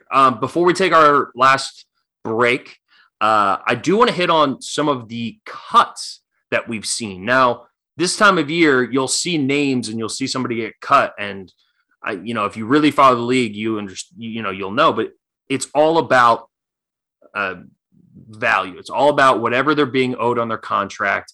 It's not a sign of the player. So again, talking about value, you can get some really good players in free agency who gets cut. The number one name, bar none, is Bobby Wagner, who I said at the top of the show in that first segment might be a top 5 to 10 linebacker in the history of the NFL. You don't think? I don't think so, but I think he's a great recent linebacker. He is one of I would say of the last 20 years, he's the top 10 linebacker. I think he's the number 1 linebacker of the top 10 years or the last 10 years. In the last 10 years, boy, Patrick Willis above him. Love Patrick Willis. Bowman even. But he's a guy who has been undersung because it was the Legion of Boom and the secondary was great. But Bobby Wagner is if you look at how many tackles he's had over his career, it's incredible, right? The guy's just productive. He is a middle linebacker through and through. And for whatever reason, he didn't get the credit he deserved, to your point, Jeff. And he, without a doubt, is in that upper echelon of linebackers. And I am just shocked. Do we know what that was about? Was it more contract related? I think it's doing him a solid, right? Because now the Seahawks are in a full on rebuild. That cap hit was going to be too high, and so it's a combination of both, right? So it's the rebuild, or it's the cap hit that they were going to take, and it was like, well, that's kind of a lot of money for the team we're building, and they're now in like full rebuild mode. So it's like, hey, Bobby, we're going to do you a solid, let you go. Like we're not contending in the next couple of years. I believe this is a guy Russell again in Denver. I would be. This is a guy. Denver would be a good spot. Kansas City, Baltimore, Philadelphia, and Jeff, the Eagles would be an excellent spot for Bobby Wagner. Bobby Wagner to the Eagles would be my wet dream. Honestly, like that might happen tonight. That might happen tonight when I go to bed. I love Bobby Wagner, and I disagree. I think Bobby Wagner is the best linebacker we've had, and the way he's talked about in Seattle by his peers, by his teammates, everyone else, he is, to me, like he was really young in those Legion of Boom teams. He was a rookie, right? Those teams, those defenses weren't built about him. So when you think of those great Seattle teams, you think of Richard Sherman, you think of Cam Chancellor, you think of Earl Thomas, right? Those are the guys you think of. But that was 10 years ago. That was 2012, right? Or 2013, whatever. Yeah. That was a decade ago. The last 10 years, even though Seattle themselves hasn't been the same defense as what the Legion of Boom was, they were still really, really freaking okay. He was still really, really, really good. He carried that defense. Absolutely, wholeheartedly. And what you said, Vito, just look at the stats. Look at the tackle numbers. Dude has not had a season under 100 tackles in basically since those Legion of Boom teams when he was a rookie. He's always, and it's the command of the defense. It's the leadership. It's the quarterback of the defense. It's all of that stuff that goes into it. I mean, obviously, if you say the last 20 years, right, you're talking about Ray Lewis, you're talking about Brian Urlacher, you're talking about Hall of Famers. I think it's no question Bobby Wagner's a Hall of Famer. First ballot in my opinion.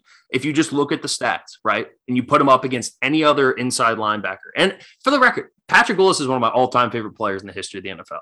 And it's a shame that as fans, we didn't get a chance to see his whole career play out the way that it could have. But if it had, the numbers would be identical. But Bobby Wagner was carrying I believe $16.5 million cap hit this year. So if you're Seattle and you're moving on from Russell Wilson, you're scrapping the whole damn thing, right? You're scrapping it all and you're saying we're building from ground zero. We're getting as much cap space as we can. And now Bobby Wagner is going to be on a team. And again, talk about a guy like if he goes to Kansas City, takes a cheap deal, completely changes that defense entirely. If he goes to the Chargers, who have cap space, right? We just talked about it. That's a big hole for the Chargers. Mm-hmm. So he, in my opinion, I think is going to be the number one free agent option, but he's not going to get talked about that way because we don't. The linebacker position, I don't think gets enough credit for importance and significance as it probably should. Some other names that have been cut that are now available. Landon Collins was cut from the Washington whatevers. Oh. And, whatevers. He is an interesting case study, right? Because he and Jamal Adams are very, very similar. They're both run defending.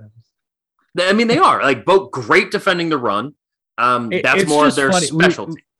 We were just talking about Seattle. It's funny. I'll throw the 5 cents in here for it's just that's a good point. That Jamal Adams forced his way out of Seattle or out of New York with the Jets.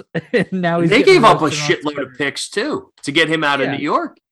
And New York's on the come up, I think, a little bit. But now it's just funny that now Jamal Adams is now on the Jets of the Northwest.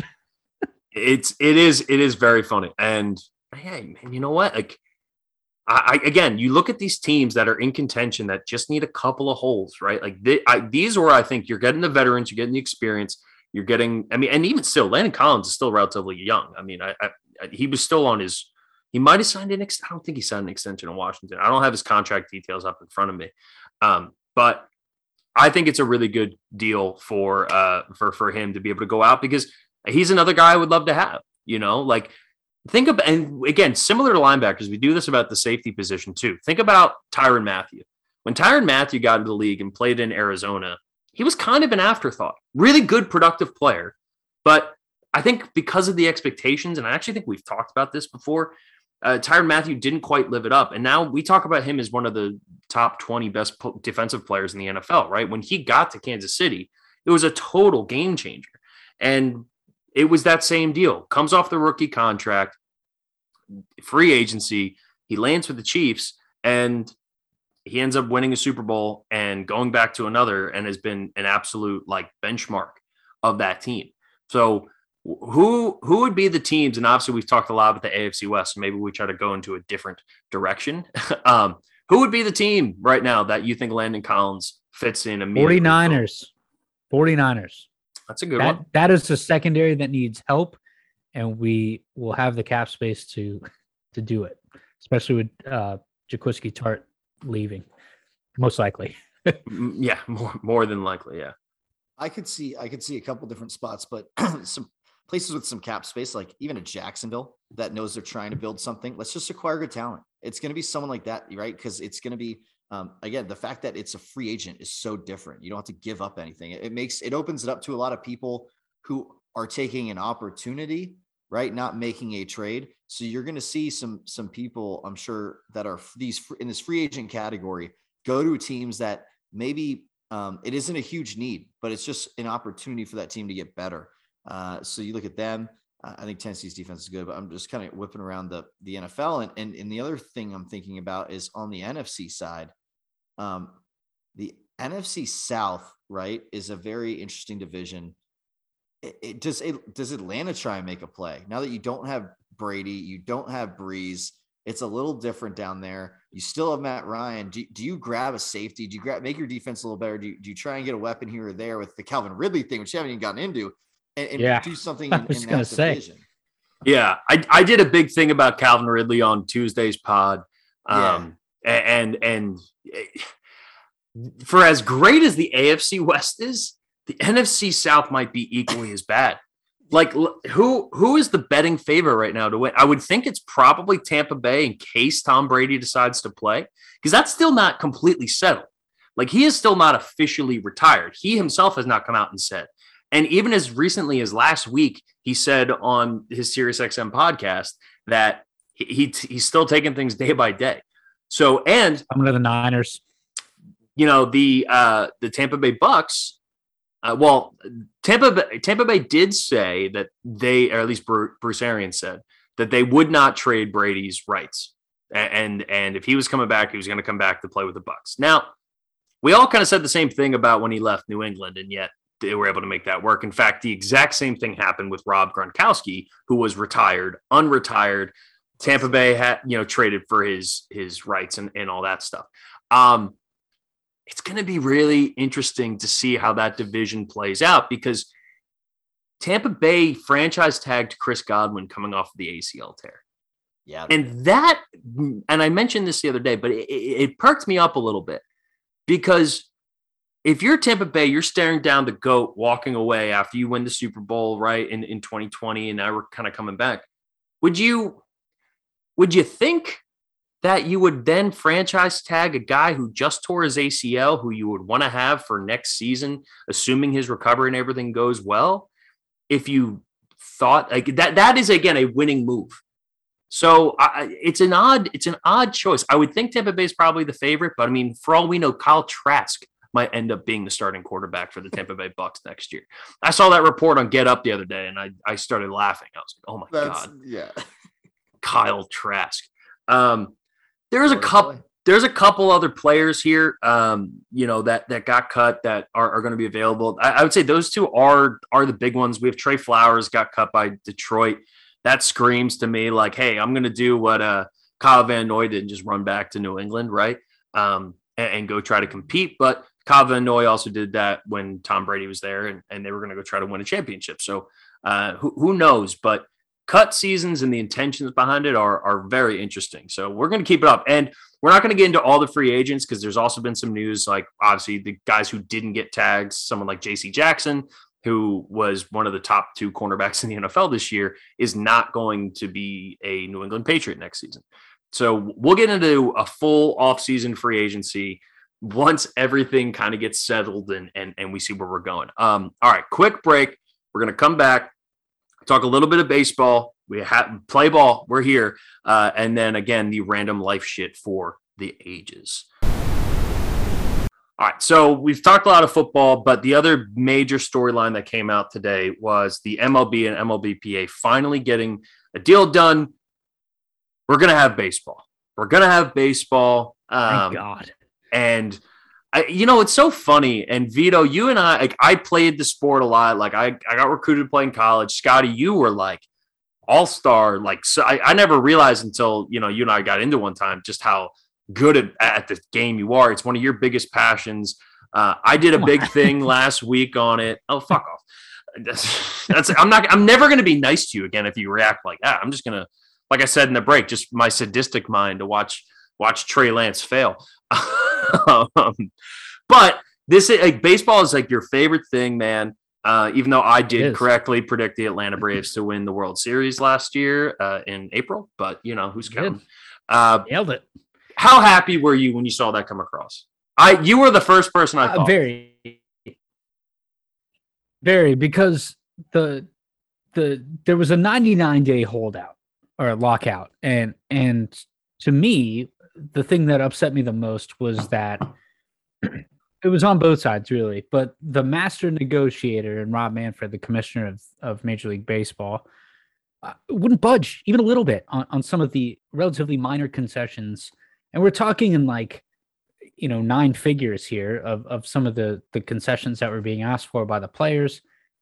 And at that level, we're talking about pennies. It's like, do you pay an extra, $20 for gas today instead of what you can afford at 10? Like, come on, this is what the level we're talking at. And so for him to be like, I'm the master negotiator, I'll help litigate all of this.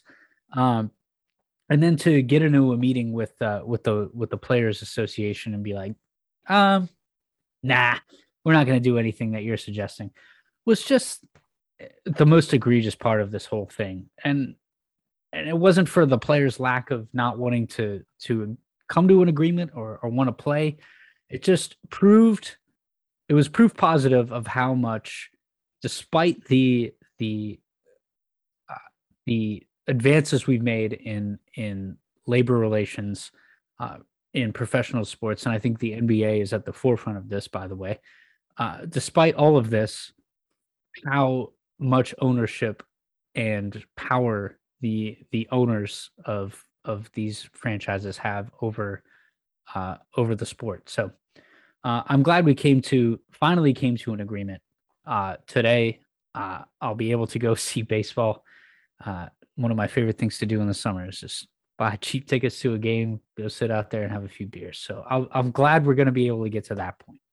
I agree. And all things considered, and I haven't gotten the chance to read through everything. The last part of this was the international draft. They were still trying to hammer out the details on that. They were able to come to an agreement today, and that was the last thing. But I'm curious for you, Scotty, though, because there's a few things here in this overall thing. And Vito, as more of a casual fan, like how I kind of watch it, I'm curious on your thoughts here. Which of the new updates here, because there's some weird shit like they're making the bases bigger, right? Which is supposedly a safety to prevent issue. Injury. Yeah, the safety thing. Which I think is a good call, though. If we're being honest, how often do we see that in baseball? Maybe a handful of times a year, a guy gets hurt, going into a play. It seemed like a weird little detail, but if it's for player safety, I'm all behind it. And it was something the players seemed to want. The one that really jumped out to me, though, that I'm genuinely really excited for is the banning of the shift. I think banning the shift in baseball is so overdue. And I heard, why am I blanking the name? GM from the Red Sox and the Cubs. Theo Epstein. Theo Epstein. Thank you. I kept wanting to say Theodore, and I was like, who do I know named Theodore? Probably is given name. Yeah, well, I would assume so, but we don't know him as that. But Theo Epstein, I heard on the Bill Simmons podcast like two years ago, I think it was like spring of 2020, suggest that. And it was the first person I heard, and I went, oh, that would be such a simple fix to help improve the quality of the game, because the shift stuff was just getting out of hand this whole time. So what stood out to you? What are you most excited about here that baseball has added or maybe fixed? And maybe it's on more the contractual side. There's two things, three actually, two of which I think are bad and one good. I'll start with the bad news. The National League adopting the DH is, as a National League fan, absolutely devastating. Really? To put it mildly. Look, don't get me wrong. I love what it does for the game progression. I love what it does for offense. But if you ask me, I'm a dyed-in-the-wool, old-school National League guy, and I love the strategy that's involved when you have the 9-hitter be your pitcher and you gotta move around the bases, right? It's not this. It exacerbates the home run or strikeout. Not much in between that we've seen trending over the last couple of years. That's a good point. Well, let me respond to that first, because that is a good point. And as a someone who played the game, I agree with you. I do love that strategy stuff, but if you think about it this way, what if in the NFL, because the MLB is the only sport that's ever had two different leagues where the rules are fundamentally different. What if in the NFL, in the AFC, you were allowed to have as many wide receivers on the field as you wanted, but in the NFC, you could only have two, right? No, I agree. Or you had to run the wishbone or something. You know what I mean? Like, and that's what's keeping me from like exploding about it, right? Like, when you think about it in context and like, we don't have to watch hitters or pitchers bat 115, but also like the skills of sacrifice bunts and stuff like that baseball fans, like the old school baseball fans and guys who grew up playing, like we do love that stuff, but the casual baseball fan does not give a shit about that. And so that's the area where baseball has been lacking for so long, is finding ways to connect to young fans. And so, hey, you want to set up 40-year-old David Ortiz or whatever to just hit bombs because he can still do that?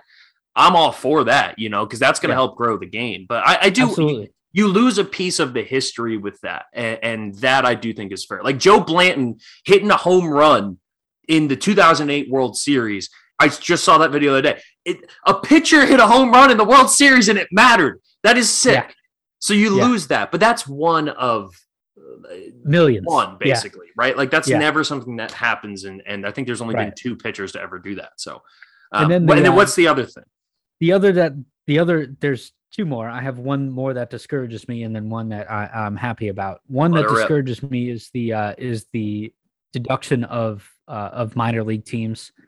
I think it's just a money grab for organizations to just increase profit margins, but it screws a lot of. I mean, think of how many youth baseball organizations and international organizations that these teams try to farm out to, and the pool of college players that come out, which is huge. By the way, my cousin Drew Dashbaugh playing for the Orioles AA. We'll get him on the podcast, talk a little ball. But yeah, it's guys like that I'm like, you're trying so hard, and it took him so long to get to this level, right? And now you're going to just up and eliminate that because a team's trying to increase their profit margin. That to me is ridiculous when you're talking about the numbers involved. So I agree. So that I'm not a fan of. The thing I do like is the draft lottery. So they're implementing a draft lottery style like the NBA to eliminate tanking, which over 162 game season is real easy to do. So to discourage that, where the MLB is implementing a draft lottery akin to the NBA. So hopefully that'll help the competitive balance a little bit. That's great. Vito, as again, a more casual baseball fan, I don't expect you to know all of the stuff that's in there, but what we've talked about, banning the shifts, bigger bases, and the stuff that Scotty rattled off there too, the DH. What gets you most excited as a casual fan? Because you're the exact demographic that baseball's trying to suck in and that the players were fighting for in this CBA to help, actually grow the league. Right. And for me, what's funny is I loved the fact that the National League didn't have the DH and everything. What was cool for me was that like there was a difference. Mm-hmm. And what's really interesting about just that entire side is just that these teams would play each other, cross divisional games, and all this stuff was just so different. It was one of the last sports where it was very unique. This is the way I see it. The NFL is one league and there's two conferences.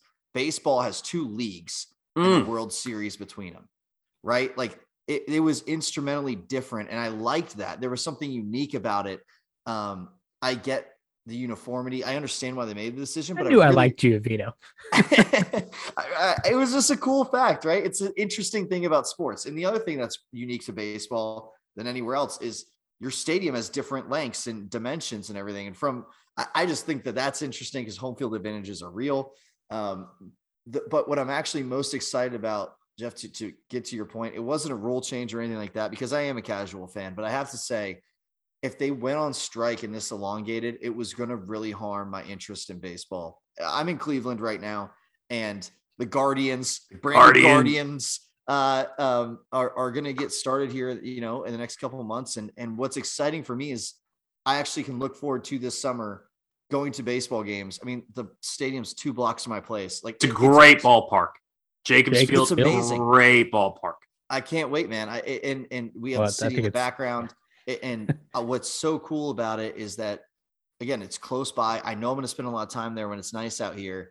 And I'm just happy that baseball is back as an option while we have all these other leagues out. Without baseball to go to, it feels like you're missing just an event. There's something you can do always. Well, not always, but there's a lot of games, right? So during the week, on weekends, having earlier games, there's nothing like a early weekend baseball game if you can get one of those. You know what I mean? I love going to them, having some beers, like Scotty's saying, or like a summer Thursday night too, where it's like it's not quite the weekend, but like, hey, let's go out and do something. You get a nice sunset. No, I love that, man.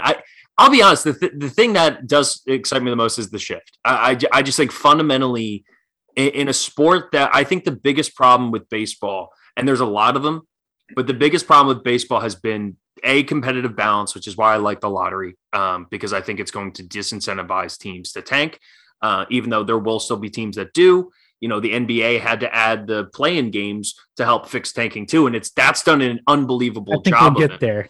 Yeah, I think we expanded to a 12-team playoff now as well. So in baseball, we're adding 2 more teams to the postseason, 1 for each league. Nice. Which I think is great. And it is definitely a positive thing for baseball. Because again, more opportunities to go play, more opportunities for guys to get a chance to go and make the playoffs. And so hopefully that in the lottery will curtail some of this. Because like you think about the Baltimore Orioles, right? One of the best ballparks in America, Camden Yards, and they couldn't get more than 200 or 300 people to go to those games, man. Yeah. Like people just don't get, even the Washington Nationals were defending World Series champions. And I bought a ticket to go to a game, standing room, for $3.99. $3.99 to get into the ballpark. And then on food and beer. Yeah, I was gonna say, and then you buy one beer and it ends up trumping, everything you end up costing because you're paying $20 for a fucking Bud Light. But I just think fundamentally the issue of baseball and the watchability of it has been because of, going back to Moneyball and this analytics driven stuff that everybody loved. And because there are so many games, you can use these advanced stats and these formulas and, all that stuff to try to come up with your own team. And so much of that was implemented on the field through the shift, where you would have a second baseman playing shallow right field. You would have 3 guys on one side of the field, and then your 4th infielder is standing there right behind second base, so half the field is wide open. That to me was a significant problem in the watchability because it no longer felt like baseball. I'm like, we're watching analytics on a field. This isn't baseball anymore. We're watching something else. So to change that just from a viewing perspective, it's going to start looking like baseball again, because just the simple, like, I turn on a baseball game and there's a guy at third base, there's a guy at shortstop, there's a guy at second, there's a guy at first. You couldn't do that anymore. Yeah, you could not do that anymore. That's not what sport looked like. So, it's like whenever in NFL teams, right, and sometimes they do those weird kicking, lineups where it's like there's the center and the holder right underneath, and then all the offensive linemen run to the side. That's what it felt like, but that was every team in every single game. So I love the fact that they banned almost every pitch or at bat. And it would change because you get a script. There's no creativeness. There's no artistry with this analytics driven baseball. Yeah, it's just data collection. Yeah. And I think that's antithetical to what baseball's supposed to be, which is the great American game. So I'm excited. I'm so pumped for baseball. And then I'll get bored of it from like May until September, and then I'll get into it again, but then football will come around. Well, from my standpoint, like, this is awesome to hear about, because I don't know the shift. I don't get that, but like, that makes a lot of sense as the result. And I get what you're saying when you see it, but like, that's not what I'm looking at as a casual fan, but I'm glad that that's happening. And I'm glad to hear the results of what will come from it. That's really cool. Yeah, I think it's great. And the players still, the MLB and the MLBPA are as bad of a union and company dynamic as we have in America. And I don't mean to be over the top or dramatic about it. It's horrible. It's as bad as any of them.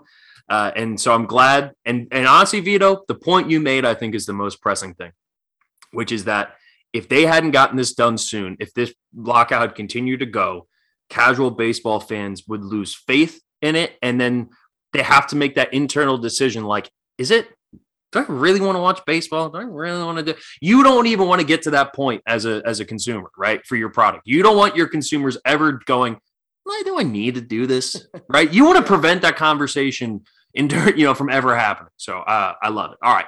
Closing up the pod with what I think might be the best random life shit I've had. So last week, Monday, not this past or most recent Monday, but the Monday before, I just found out about my new job. So I wake up and I'm kind of processing that stuff. And I go to check my email and I refresh my email, and I get, when you wake up in the morning, you get like 30 emails that hit, and some of them are spam. Some of them aren't. I'm going to pull up and read this to you guys. And this is sharing probably more than I've done really on this podcast. So forgive me here while I got to go back and find it. I'm probably actually not going to be able to, because I moved it to my junk. So I'm not going to waste time. I got an email from a random person. In Nigeria. I get it. And this is the thing, right? Please don't judge me terribly for what I'm going to say here. I found it. Here we go. It's subject Jeff Gimple, so my name. And I'm not going to read all of it, but this is what it said. And this, by the way, didn't come in my spam folder. It just came in my regular email feed. It says, Jeff Gimple. You seem to be an adult, and I don't wish to lecture you, but you are behaving like a teen. Someday your gross behavior can destroy your life. Think of it. Everyone from time to time satisfies himself or herself, but why practice it so often as you do? I watch you via your webcam, and I'm getting to feel disgusted because of your passion for orgasms. Watch your online safety. This is my chargeless advice. He then goes on to say, I managed to shoot some clips, and I have no intention of giving out advice. But because I did, you have 44 hours to satisfy these claims, 1,250 USD, and then he gives a Litecoin account. And he says, when you started to read this message, the countdown started. You'd better make haste. I do not like waiting. Your contact list will see the clip I shot within 80 hours if I don't see my money. My demands are definitive. Don't try to reach out to me. It's no use. What? That came in as a normal email from a random you person. don't send this to 10 other people. Man. I would have 100% unplugged all my electronics hard real quick. Oh, what did you do? You did that in the morning? I did. Because I've been running the morning show, so I'm waking up at like 5:30 in the morning, 5 o'clock, and I wake up and I see this right away. And of course, the first thought in my head is, it's a scam. It's fake. You don't got to worry about it. Okay. I'm going through in my brain, trying to rack, being like, all right, no, this is fake. There's no fake. It's fine. It's fine. Right. But in the back of my head, man, 1% of my brain was like, yeah, but what if it's real? So I start doing all this research, right? And I'm like looking into what is stuff. So you know what oh no, Scotty, we lost Scott. You know what I think it is, Jeff? What is it, Scott? I think it's Catholic guilt. It might be. That's been known to pop up from time to time in my life.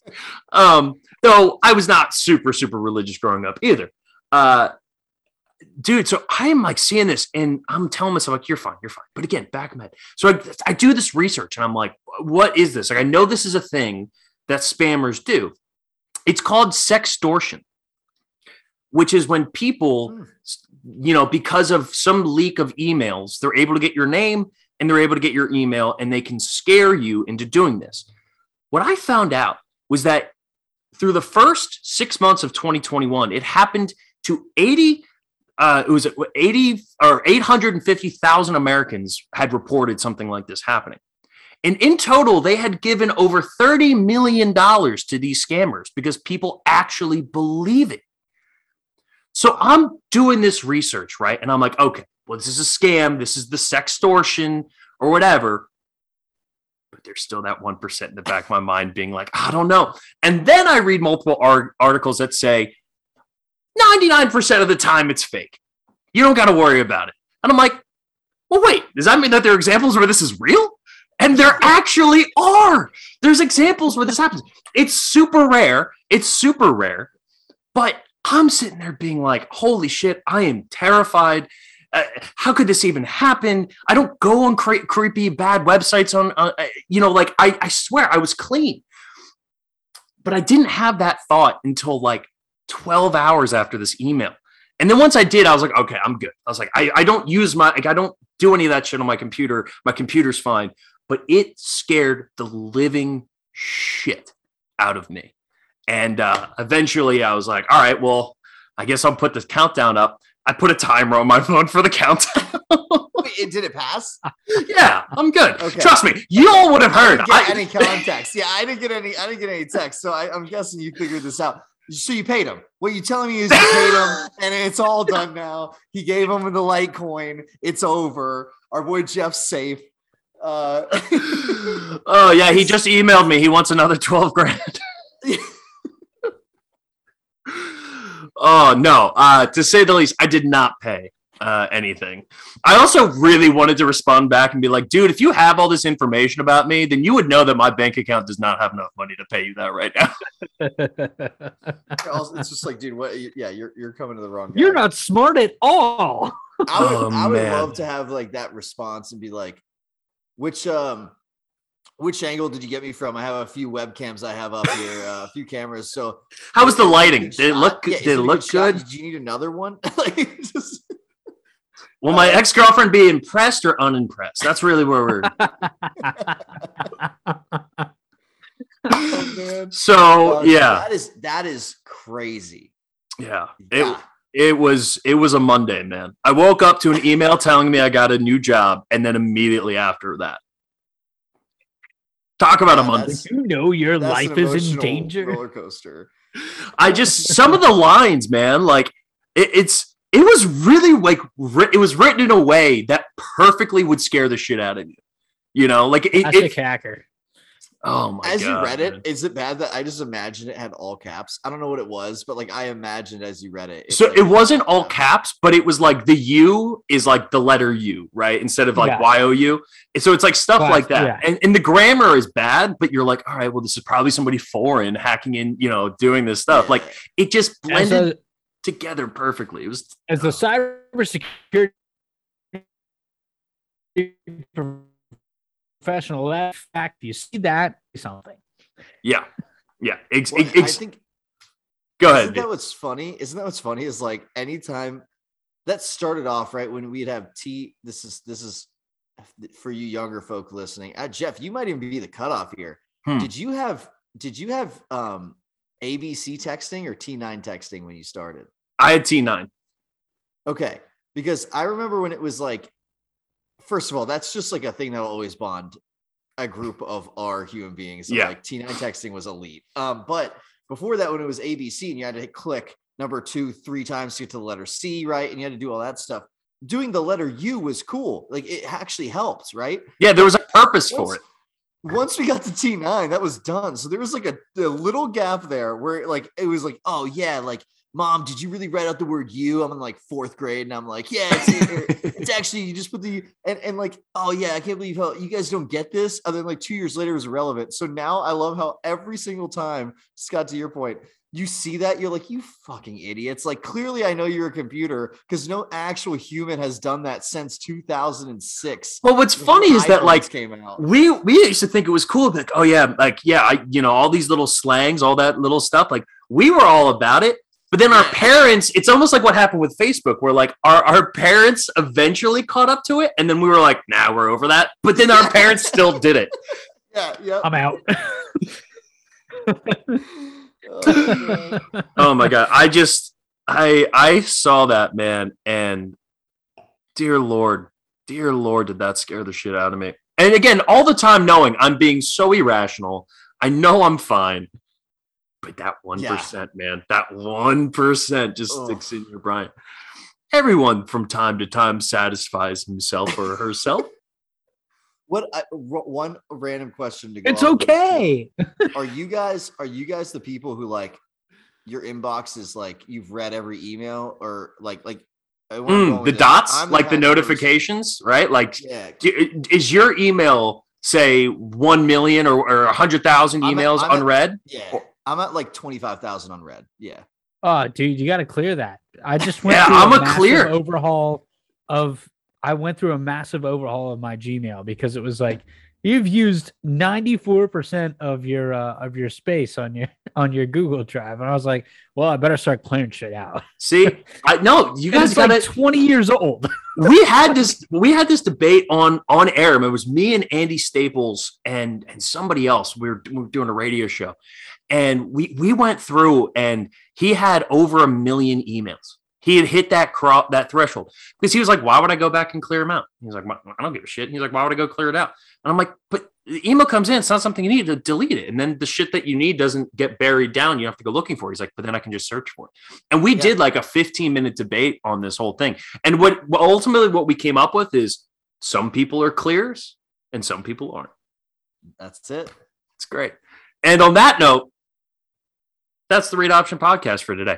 Boys, long overdue. Great podcast.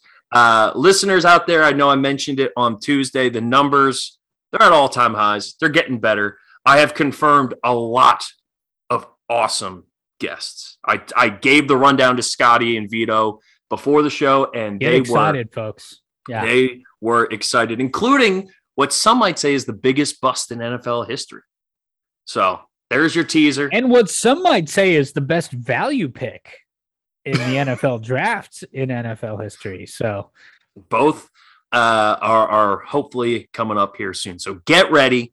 We will be back on Tuesday. We're going to start hitting some NFL offseason. And of course, we have to react to whatever the hell's going on right now in Philadelphia between the Brooklyn Nets and the Philadelphia 76ers. And the tournament. Sunday, Selection Madness. Sunday. Get ready. Get it all over yourself. For the boys, I'm Jeff. Have a wonderful weekend, everybody. And we will talk to you then. And as always, take it easy, everybody.